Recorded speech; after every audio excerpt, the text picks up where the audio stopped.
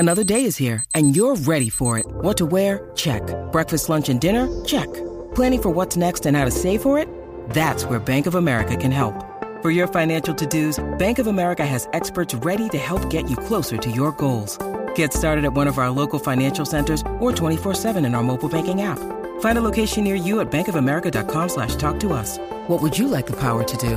Mobile banking requires downloading the app and is only available for select devices. Message and data rates may apply. Bank of America N.A., member FDIC. I think so much around some of the problematic people, origin story, so isolated and made to feel exceptional. So much so that he betrays his own people. Because I think that's what happens when you believe the exceptionalism, you do everything you can to protect it. You can't let anybody in, because if you let anyone in, you're not exceptional anymore. You can't be the only one if there's other people. So you gatekeep, you keep it small. So, if you don't want to become that villain, again, everyone has something is extraordinary, but it's not based on just limiting yourself to being the only person. I am Paris Hatcher, and I am a modern minority. Welcome to Modern Minorities. This is the show about work and life, told through the lens of what makes each of us different. I'm Sharon Lee Tony, a Chinese-American girl born and raised in New York City. And I'm Raman Sehgal, an Indian-American boy who came from Alabama with a banjo on my knee. Through conversations with some really interesting people, we uncover the stories, perspectives, and often unspoken truths about how our guests uniquely experience the world. It doesn't matter where you're from, the color of your skin, or who you love. We're all minorities somehow, but we're no one's model minority. This is a show about all of you, for all of us.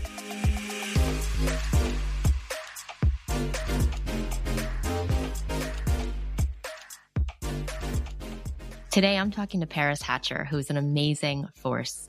Paris is a Black queer visionary feminist who is the executive director at Black Feminist Future. She also runs another organization called Black Freedom Outfitters, which aims to get folks outside and into nature. Paris has had an incredible journey. She is very passionate about women's rights, very passionate about queer rights, very passionate about empowering more Black feminists in the world. And her unique self-experience of being at the intersection of many of these things gives her a perspective, I think, that is unique to anybody else. She grew up in Greensboro, North Carolina, with two very loving parents and a very supportive community. And since then has moved on to doing amazing things, mainly in the Atlanta area. She's inspired many, many of us and continues to just expand her efforts to bring more people on board, to make a real difference for folks in underserved and marginalized communities. And I think that you're really going to enjoy all of the things that we talked about. We laughed, we bonded, we discussed her hate of onions, which I found to be fascinating. But I really hope you enjoy this talk with our new friend, Paris Hatcher.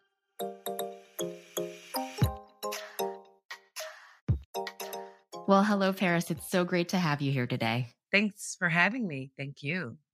I feel like we tried to make this happen a couple times, and today was the day. So today's the day that all the planets have aligned, all the stars have aligned, the microphones have aligned. Yeah, everything is ready for us. Yes, exactly.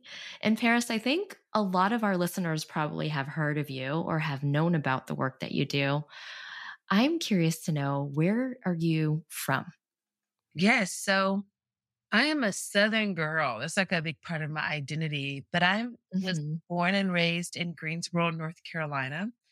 A lot of folks know or have heard about Greensboro because it's known as the birthplace of the sit-ins. So February 1, 1960, 4 college students went to the Woolworth counter in downtown Greensboro to desegregate the Woolworths. And so that's how a lot of people know the city that I'm from. But yes, that city and that history of resistance has been baked inside of me. And so I love Greensboro very much. That's so great. Do you ever get asked, where are you really from? Oh, no.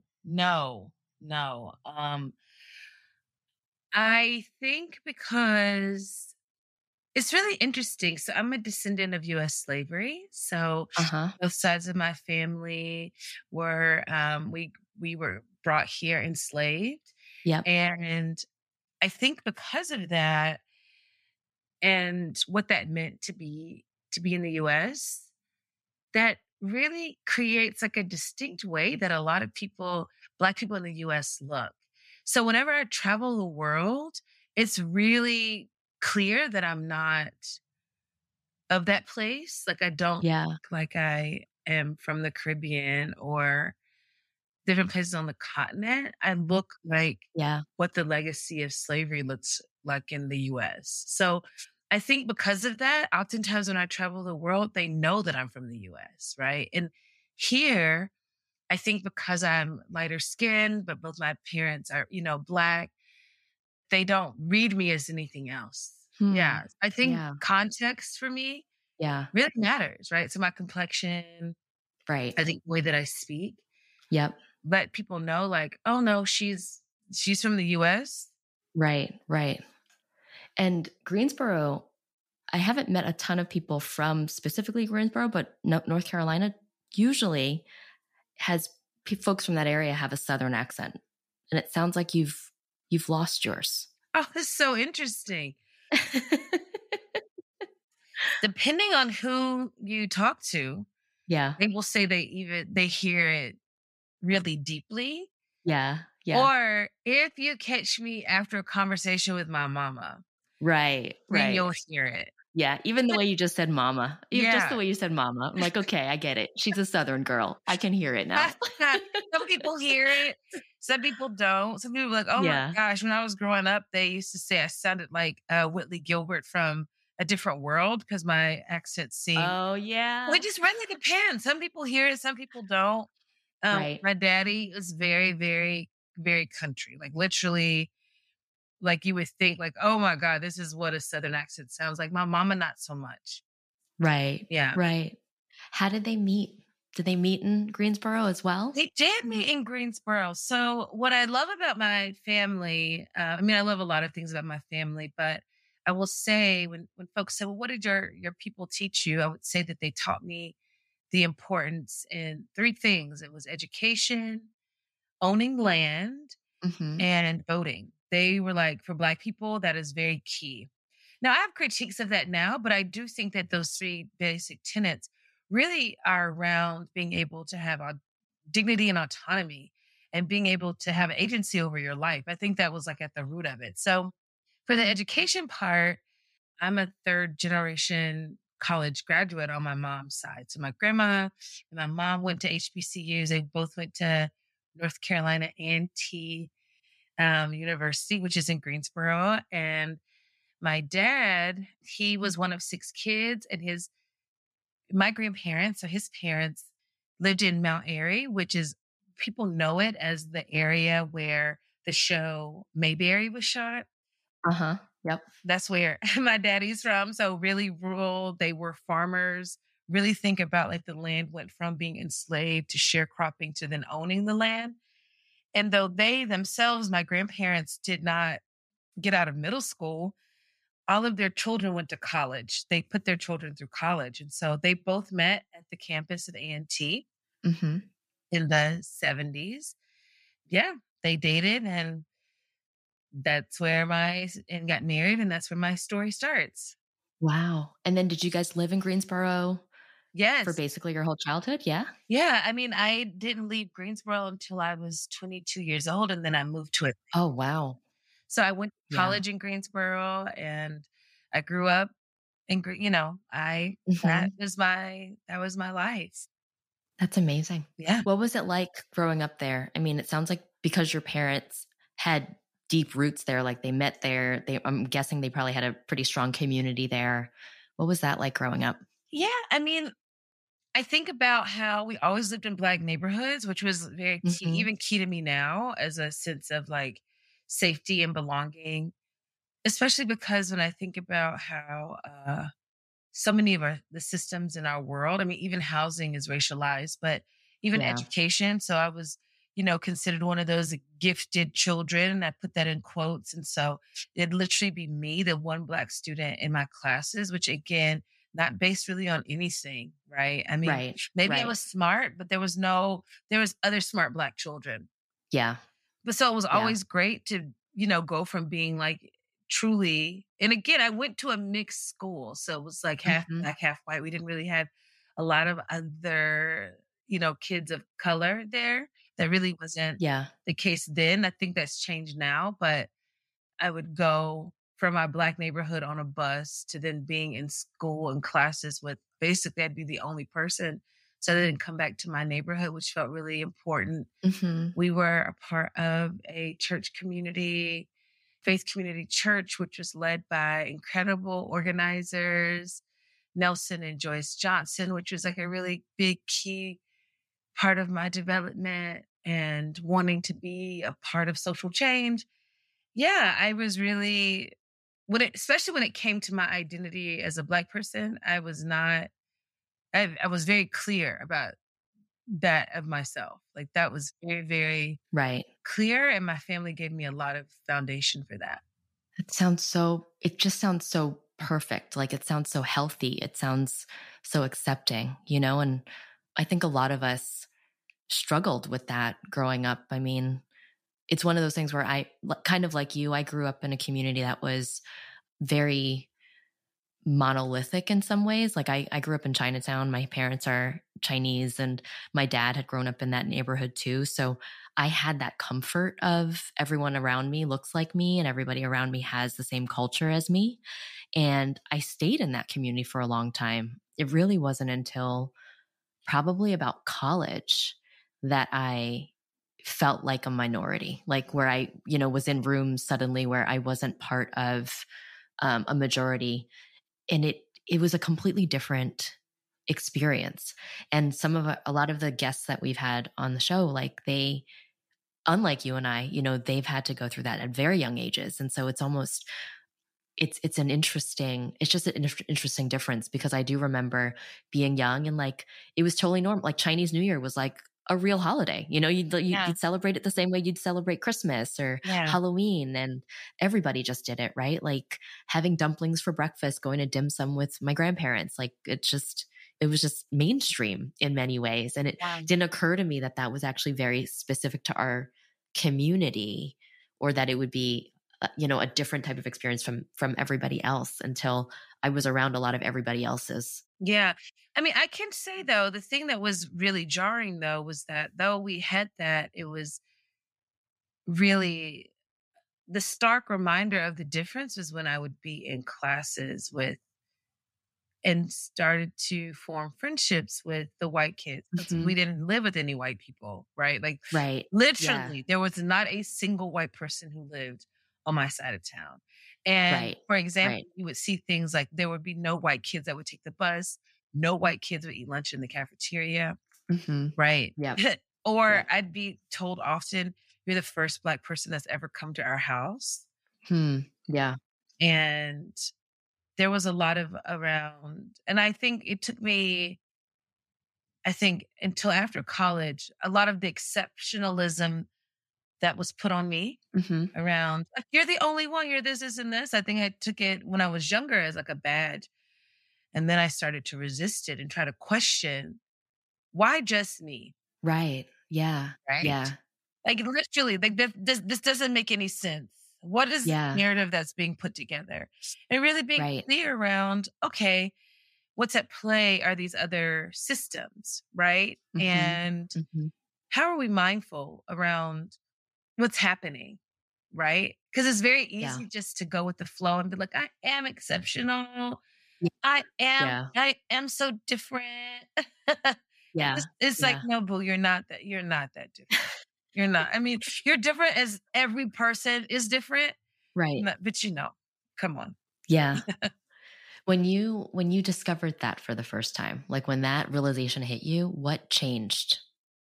I think I was like, I'm going to use this system to my benefit. So I'm going to use this to open doors for me. I'm going to use this I'm going to call it out and ask those questions. Yep. And I'm also going to ask more questions of myself. So I'm not going to think that I'm not extraordinary because, again, all humans are extraordinary. Yep. But I am going to start thinking about and asking these questions and not also internalize. It's very easy, and I did for a long time, to internalize the exceptionalism, right? Right. It can have you believing things about yourself and your community that are just not true, you know? Mm-hmm.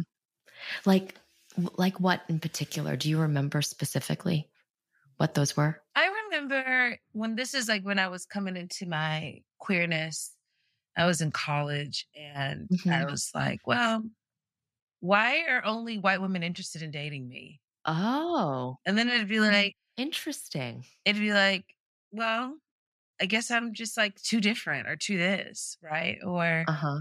I'm just like too out for Black people, Black women, Yeah. right? I would Yeah. create that versus like, well, Paris at the time, I was a women's studies major and I was a dance major. So these were departments with a lot of Black people. Actually, I was like the only one. Yeah. And Yeah. so it's like, maybe it's because of like where you are, right? Like where you're located. So Right. part of Right. the key reasons why I decided to move to Atlanta was I was like, I don't want to be that. And that's actually why I love Atlanta. It is so many Black queer possibilities. There's actually so many possibilities of being. So I am not unique. Right. I mean, literally what I love is that if I want to go birding with all Black people here, if I want to go hiking, if I want to go run, if I want to go, I can literally be so specific. If I want to go eat raw food made by Black queer women here, I can totally have that experience. Yeah. So Yeah. instead of being like, I am literally one of millions here. And I love it. Yeah. And what you're also saying is it opens up a whole world of recognizing diversity in all its forms, right? Like, Exactly. yeah. Yeah. And it expands your options when you start to realize that each person is special. It's not you're different from everybody else. And that gives you a leg up, or you become, the example. It's that every single individual is different and special. Yes, because if not, you end up becoming, I think so much around some of the problematic people like a Clarence Thomas. I think his villain origin story is that he was so isolated and made to feel exceptional. So much so that he betrays his own people. Because I think that's what happens when you believe the exceptionalism, you do everything you can to protect it. Yeah. You can't let anybody in, because if you let anyone in, you're not exceptional anymore. Right. You can't be the only one if there's other people.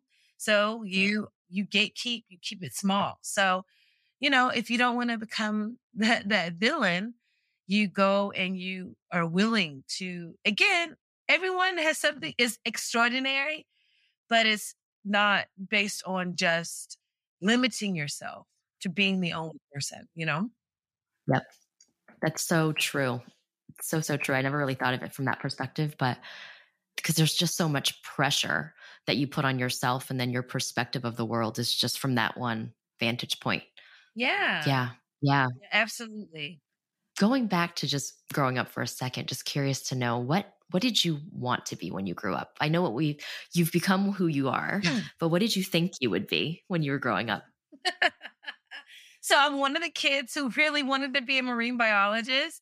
I am born in that time. I remember. Yep. I was like, I don't see those memes now. Like, I don't know what campaign they were running, but I was like, wait a minute, I'm not the only one who really wanted to do that. I was always really interested in science, and my parents were like, listen, go be a doctor. They were like, we're educators, we own our own business, we don't want you to struggle like that. Go be a doctor. Right. Like, be a doctor or a lawyer. They actually were like, lawyer, because you love to argue. Yeah. But I thought about, I was interested in being a OBGYN. I did consider that when I was younger. I thought about marine biology. I thought about, because I come from educators, I was like, well, maybe I'll be a teacher. So that's what I thought. And then I was a dancer growing up. And so it was very clear my parents were like, that is not going to be a career. but I loved it. My first semester of college, I was like, oh, I'm actually going to become a dance major. And I took my first women's studies class and I was like, and I want to do this too. I don't know what this is, Yep. but I'm obsessed with it. I love it. And I tell everybody, if you want the best degree there is, get you a women's studies or a gender studies degree. Mm, Or even like if you're interested in like African American or anything like that, that degree has changed. I learned so much. And it really right. just set me up for what I want to do, what I'm doing, which I am living my dream. Yeah. So how did you go from dancer to what you're doing now? How did that journey happen? Well, I mean, I think they're really deeply tied. I think I love dance very much, Yeah. but again, it's a brutal space. Yeah. Yeah. Talk about not very feminist. Yeah.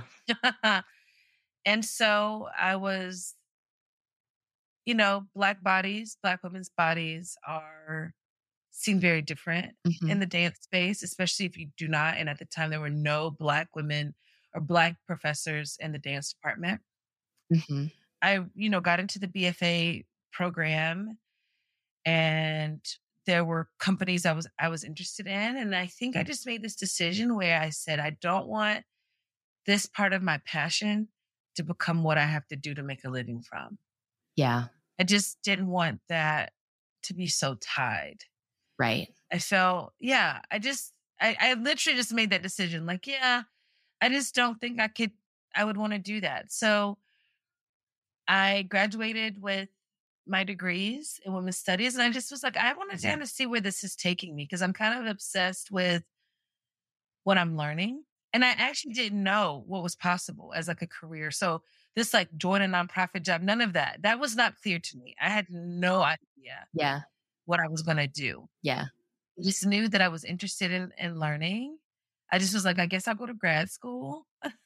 I think for so many people, like, it's like, that's the Yeah. waiting room.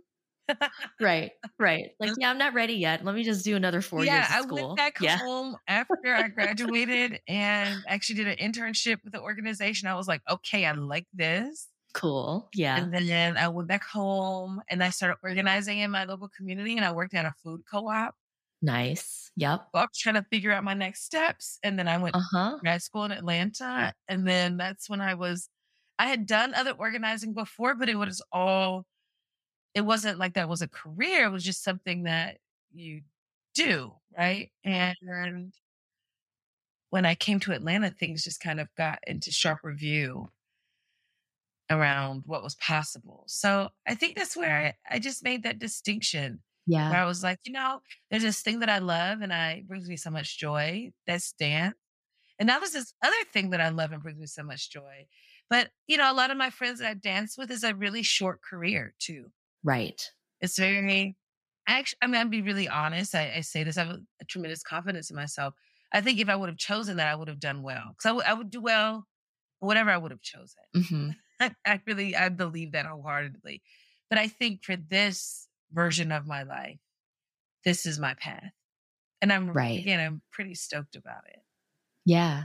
And so when did you decide to start your own thing? Because was that the first thing that you did, or were you led to this somehow, or did you see someone else doing something similar and you thought, I like this nonprofit, it supports women, but I have a vision of doing it my way. Like what inspired Black Feminist Future?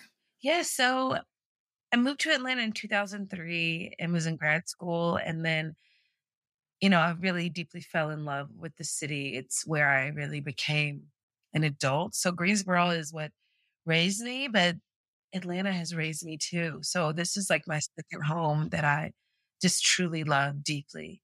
Yep. And once I got here and just like the organizing here is just so incredible. I joined an organization as a staff person called Georgians for Choice and was like amazing. Like I was so excited. Like, oh my God, I could get paid doing this. And I barely got paid. Like I was making like $23,000 a year. Right. No insurance. Like I just was hungry. And then because at that organization, we actually created a new organization. So in around 2005 called Spark Reproductive Justice Now, which is still around. And I think I really cut my teeth in. If you see a hole, you see a gap, fill it, right? Like, don't have to ask permission. And working at Spark, I've worked at other nonprofits. I've been a consultant. I've been just part of movement for a really long time. I think when it came to starting Black Feminist Future, I was at a job at a racial justice organization, and I was just frustrated. I was like, hey, there's people who really are not talking about the intersection as well. They mean to. It's not like don't want to, but I'm actually really curious around focusing on Black feminisms as a blueprint, because for me it is, and so many it's a blueprint for liberation, how we get free. It started as I would say, we did these visioning salons and listening parties to get a sense, would people be really interested in this? Would they be interested in being a part of building a vision for Black women, girls, and gender expansive people in this country? And there was a lot of excitement. So in 2014 is when the names formed. It started to form itself. And now, and intentionally, I kept it. It was just me. Yeah. It was like volunteer run, my money put into it. Right. And then in 2019, I made the decision, or 2018, I started doing more external, bigger programming. And then in 2019, I was like, I had been really burnt out from the role of ED, in particular, like the fundraising piece. It's tough. Yeah. So I didn't really want to get back into that until I was ready. Yeah. And then we took off.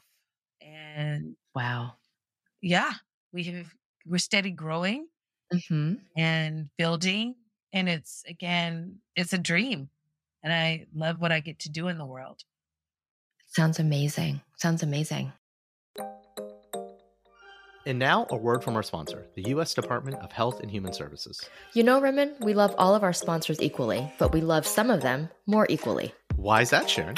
Well, Rimmon, what better message than the entire team at Modern Minorities reminding you, our listeners? I think you mean our super sophisticated, ever-charming, and always good-looking listeners. But of course, what better message than to remind you to make time for your health so you don't lose time for the things you love? That's right, and there's no better way to do that than getting your updated COVID vaccine. An updated COVID vaccine restores protection that has decreased over time, including protection against severe illness, hospitalization, and the worst effects of COVID. If your last COVID vaccine or booster was before September 2022, it's time for an updated vaccine. Now that the holidays are over, we're back to work and back to play, so we've got to protect ourselves as well as our friends and family. Yeah, I've got to go see all my spring superhero movies, no matter how good or bad they are. Oh, those are pretty important. And all my nerdy journalist talks at the local library? Sure. What about stand-up comedy shows? Yeah, those are key. Laughter is the best medicine. After vaccines. And you know what else having your latest COVID vaccines makes safe and possible? What's that? How about fancy dinner date nights with your partner when the kids are home with a babysitter? Does the babysitter also have their updated vaccine? Of course they do. Duh. Well then, yeah, those date nights are totally clutch and would not be possible if it weren't for all of us having our updated vaccines. And don't forget the ever-important trips to visit grandparents, uncles, and aunties so that you can enjoy home-cooked mom dishes that you don't have to cook. That's right, Sharon. Not cooking a home-cooked meal at home is key and made possible when we all have our updated COVID vaccines. COVID is still serious stuff, so we've all got to do everything we can to keep ourselves and the people we love safe. Find updated COVID vaccines at vaccines.gov. We can do this. Paid for by the U.S. Department of Health and Human Services, who we are big fans of. And now, back to our show. You've been around then for 9 years, right? Yes. Almost 10 years? Yes. That's incredible. And just kind of, I know of you guys just from going on your website and hearing about you all. What do you think in the last 10 years you're the most proud of accomplishing? I think the thing that I love so much is that there's so many more people that are talking about their work and themselves as Black feminists. I see it everywhere. Yeah. I'm seeing people talk about some of the work that we've put in the world, or like we talk about patriarchal violence instead of gender-based violence, people using the word patriarchal violence, right? That to me is so exciting, right? Because it's definitely evidence of our work. Yep. And we also don't claim it. It's not like we're like, aha, we did that. But it's quite clear that our work is touching many people. Mm-hmm. I love that we have members all over the country and bringing them together, that we are growing, Mm-hmm. that I think we are a force to reckon with. That's what really excites me. I think, I mean, the fact that you've been able to start your own entity and keep it going for 10 years is in itself a win, like that just has to be commended overall, because I'm an entrepreneur myself, and I hear you on the burnout, and I hear you on the of those moments where it's like, can I keep going? Right? Like, is this worth sticking to, and things like that. And I advise a lot of startups too. And then I also hear you on the nonprofit side, because I'm on a couple of nonprofit boards as well, of the fundraising, because that's the thing about being a nonprofit executive director. It's not just an organization that needs to keep running. It's an organization that needs to get funded to keep running. It's not like you're not selling a service that you're going to profit from. You're literally relying on the support of everybody around you to keep it going. And that's like, it's just double, triple, it's exponentially more difficult and challenging at moments. So true. Yeah. I really hear that in so many ways. And yet I also hear all of the excitement, and I see and I feel that too. Like, I think we're in such a great time right now where feminism, Black feminism, queer rights, queer issues, like so many things are happening today, and it's so liberating. And I feel like everything you're doing there's such an intersection in so many ways, right? It's you're serving multiple communities in all of the things that you're doing, and it's such a beautiful culmination of that. And I can hear that in your voice too, all the passion that you have to keep expanding. I'm just curious, like, can we talk about sexuality for a second? Sure, why not? Yeah. So what was it like coming out, especially to your parents? I mean, I'm making a lot of assumptions, but I'm assuming that, it wasn't the best news that they heard. Yeah. I was like, yeah, I don't know how to say it, but exactly, right? Growing up in the South, I mean, that's not something that is probably very common. And so when did you know? How did you know? How did you tell them the news, and how did they respond? Let's see. I mean, I think that there may have always, I think the piece around sexuality is that I think for all of us, it's very fluid, and we're always on a journey. And I think for me, yeah. Or let me say this, to me, it's not given, right? It's not like I know there's been like this quest for like, find the gay gene, but I'm like, yeah, there's no straight gene. So what are you talking? Yeah. It's like, so weird. It's not static. It's not static. Exactly. Yeah. So it was like 1999. And I think I just had this like, okay, I think I like women, but I need to like try it out. Yeah. So I was like, okay. I'm like, okay, I need to see what's up. So I remember I had this psychology class, and there was someone who I was like, okay, this is definitely a lesbian. Okay, she rides a motorcycle, and I'm gonna choose her. I want to see if this is like a thing, right? Right. So, we end up dating. I was like, and not even dating, like we start talking. I'm like, okay, this is real, right? Like this is like a thing. So I remember I ended up telling who did I tell first? My brother first. It was kind of like, okay, whatever. Then my sister, and then my mom. They ended up telling my dad, and it was kind of like, whatever, girl. Sure. And I think like everybody when their expectations around who we should be, what we should be doing, it's there an adjustment. And I think my family adjusted really well and quickly. Like they just caught on to the program. because it was like, this isn't changing. And I remember my mom was like, it became a choice around like loving you or losing you. So I chose to love you. So, Yeah. and now she's like, she loves my partner more than me. It's so sad. Well, everyone does actually. My partner is so amazing though. And so it's a learning journey, right? And so Right. that's the journey that we've been on. And it's been a great one. We've learned. Yeah. We both have had to learn together. I mean, one of the things is that families have to come out too, have to come out to their friends. We still talk about that. Like, okay, so like when my partner and I got married, it was like, okay, so, what are you going to call him? What do you call her? Like, she doesn't use, like, she's like not a dad. She's a baba. She's not an aunt. She's an uncle. So she would be your son-in-law, right? Right. And again, instead of being like, why don't you get this? Being like, let's talk about it. Because, yeah, let's be real with each other. So it's been a journey. It's been a worthwhile one. It's not perfect, but we don't ask for perfection. We ask for people to try, Yeah. Yeah. I think that's a great story. And I think your family sounds like they're really open to learning.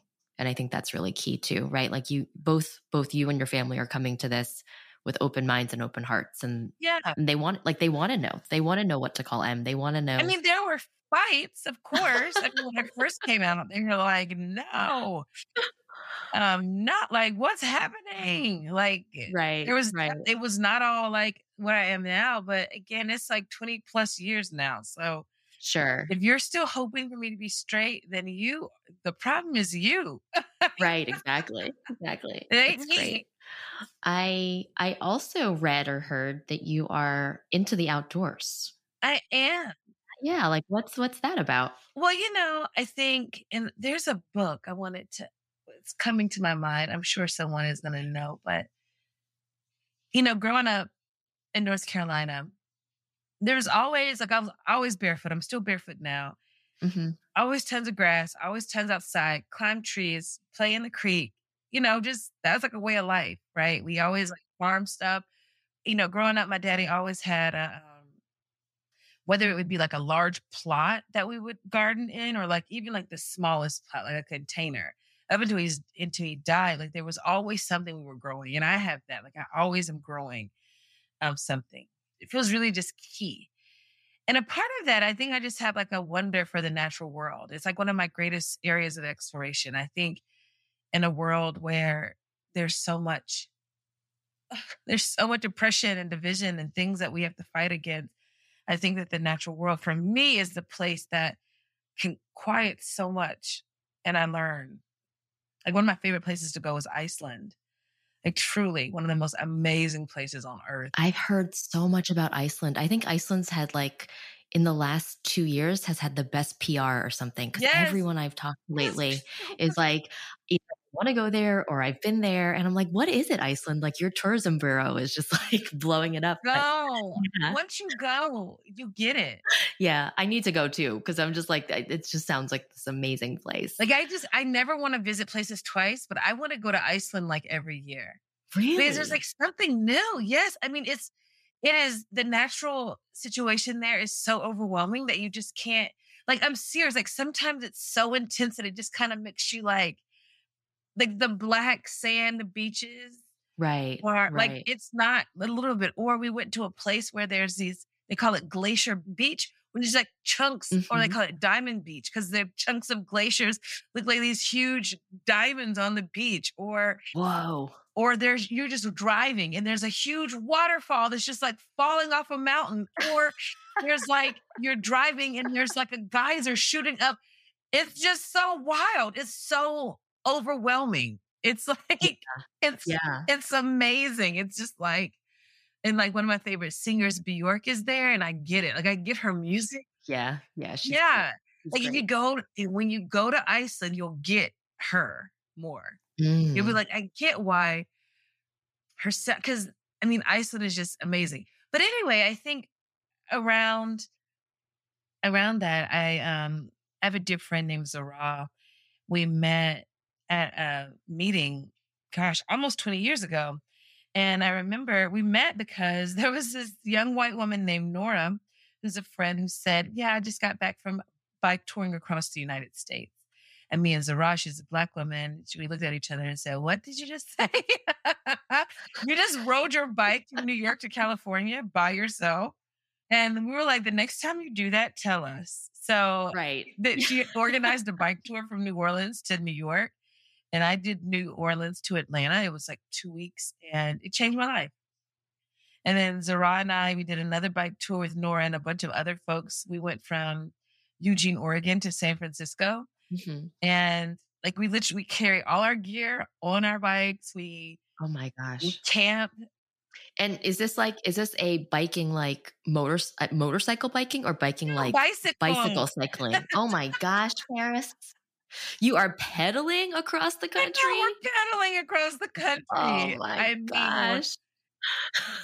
And then not only are we pedaling, we get there, we also set up camp and sleep in tents and cook food. Look at you. And then, process and do it again the next day. And so I've done maybe like 8 or 9, maybe almost 10 bike tours. Wow. It used to be the way that I would take my vacation.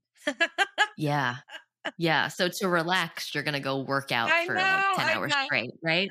I haven't done one in a while. I actually miss it very much because not only do, we plan them, we lead them. Yeah. Our company is called Black Freedom Outfitters. You can see it on the Instagram and on the interwebs. And we'll drop some links in our show notes too, so everybody can check it out. Yeah. Get busy in the outdoors. And we do hiking. Zara has actually really taken a big lead on it. She was just in Sierra Leone where she was bike touring in West Africa. So yeah, I think there's a moving meditation. I think with all that's happening, I find myself, my mind just empties in the repetitive nature of the pedaling. Sure. Yeah. It doesn't really empty with hiking. I'm like really aware of every step. And I'm like, are we there yet? I don't know if hiking is my thing, but I love camping. I love it. It's just something about, it reminds me of my childhood. My brother and I used to set up we didn't have a tent, but we would take a lot of pillows and make a fort outside. Yeah. And sleep outdoors and think that would just be the coolest thing. Right. So yeah, just like looking up at the stars on a clear night is amazing. Nothing beats nothing. Yeah. Nothing beats it. So yeah, I think we have to find ways to escape. Yep. And take inspiration. So for me, nature, and especially I think it's so important for Black people to reclaim nature because it makes sense. Our history with it has been so, fraught. So we can reclaim it. There's so much around. I think Black folks is like not just like reclaiming like our inner child. It's like our even like our ancestry, right? Like the children of that, because there was so much we were denied and so many things that it's like, no, don't do that because it's not safe. It's not this, it's not that. So much of what we were told was around cautionary, around keeping us alive. And I honor that because there's a lot of wisdom in that. And then also, how do we learn to thrive too? And, learn some other ways of being in the world. Absolutely. I think, I don't get out in nature as much as I should. I'm a city girl at heart, but whenever I have, I feel like it gives me perspective, right? Like it makes me feel so small in such a big, big system of things. And you just get this feeling of awe that like just doesn't come from anywhere else. Like it only comes when I take a look at the horizon, like when I'm standing on the edge of an island and I'm taking a look out at the ocean, right? Or like looking at the stars, like I said, on a clear night, like that feeling, it's not like anything else I've ever experienced. So it is one of those really unique things. I have not biked more than like 5 miles though. So I commend you. The first time I did my bike tour, to that point, I'd only biked 5 miles. Really? I'd never camped that way before. Yes. So. Wow. I don't. Maybe I'll join you for the next one. I learned it was literally trial by fire. Trial by Right. fire. I was like, whoa. But I got stronger every day. Because I'm saying you have to start somewhere. You do. Yeah, you absolutely do. Well, if we were to turn back the clock and go all the way back to Greensboro, to that little girl who was riding a bus to a school in a different place and the only one of, one of a few in the cafeteria, what is some advice you'd give to her today? Oh, I would tell her, you are destined to do amazing things. Continue to be your rabble-rousing self. And when other people want to think smaller, continue to think bigger. There's just so much that's possible. Yeah. Yeah. I think I knew I was like, I'm going to do something neat in this world. I just wasn't sure what. And I'm not even in my final form yet. So I'm like, what else am I going to continue to unfold? So Absolutely. She was kind of a badass at that age too. So I'm like, continue on your trajectory of being a Black feminist badass. Yeah, I love that. I love that. And she's still a badass now, for sure. Yeah. Well, we close out all of our conversations with a quick speed round with our guests. Are you ready for speed round, Paris? Oh my gosh, I can't wait. Yes, I'm ready. All right, here we go. What's one thing about you that no one expects? Oh my God. No one expects. Maybe the outdoor natural stuff, nature world stuff, but let me see. Gosh, I don't know. Maybe everything, but maybe nothing. Everything. Okay. Everything. They don't expect anything. Caught off guard. Okay, we'll go with that. Everyone's always surprised. I love that. Yes. What is a book, movie, or television show with characters that you relate to? Oh my gosh. So right now I'm watching 227, which was out in the 80s. And I really love the character Sandra. I hope that I can give that energy. And then I also really love the show, The Office. I watch it like every day to decompress. Yeah. And I really am scared that I might be Michael.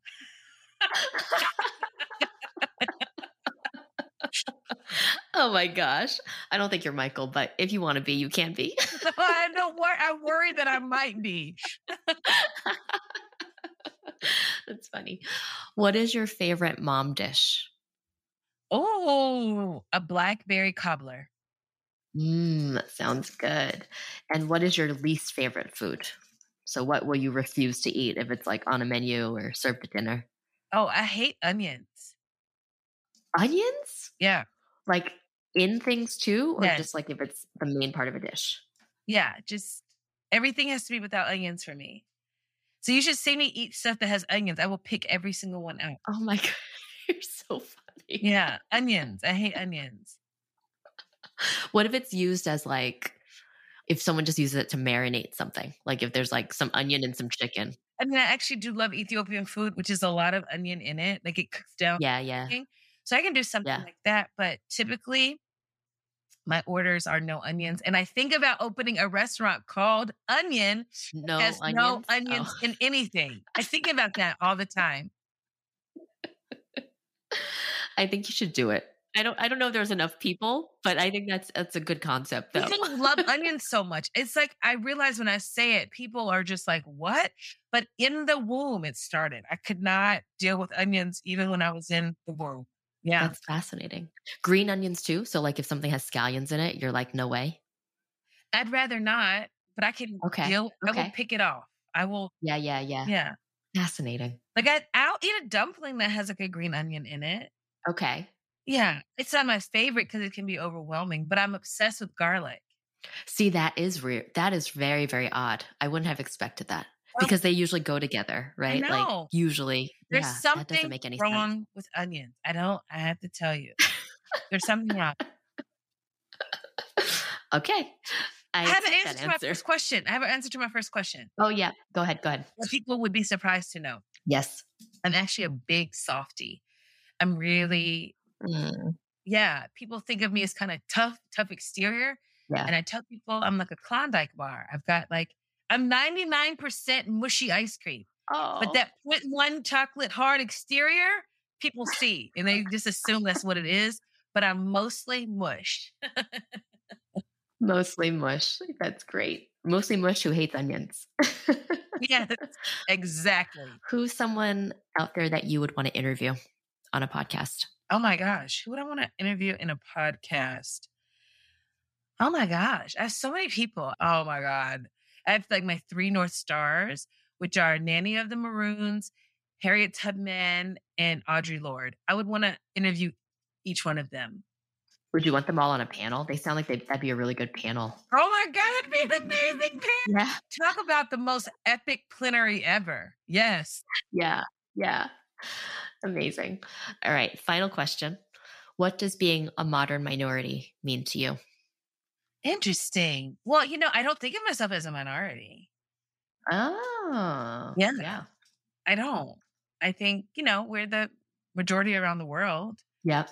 And I really am about moving my ideas into like the dominant space. So I think, So what do I think about it? I don't know. Yeah. But I think that people like me is what's needed to make the world go right. Mm-hmm. And so I think that we are the folks who are bringing innovation, who are bringing solutions, who are bringing the magic to the world. And so I think there's more of us than less of us. So yeah. I think that's a great answer. Paris, it's been so much fun talking to you. I'm glad we finally made it happen. Me too. You definitely are like that Klondike bar. Like I kind of figured you were softy, but you're just so full of this amazing energy that's coming through. And I'm really glad that we found the time to talk. And I think I'm excited for everybody to hear this conversation. So thank you for all of the work that you're doing out there and all of the people you're inspiring and all of the people you're getting to ride their bikes many, many miles across the country. Thank you so much. It was really fun. You're like the perfect interviewer. Oh, thank you. Yeah. Well, I'm looking forward to our next one. Yes, same. You take care. And that's our show. Like what you heard? Please subscribe, leave a review, and a 5-star rating on your favorite podcasting platform. Now more than ever, people need to be hearing these stories. Please share our show with a friend or 3. Want to learn more or got something to share? Visit modmypod.com or email us, himom@modmypod.com. You can also follow us on Instagram and Twitter @modminpod. We'd love to hear from you. That's it for now. I've been Raman Sehgal. And I'm still Sharon Lee Tony. Remember, we're all modern minorities out there. We'll talk to you soon.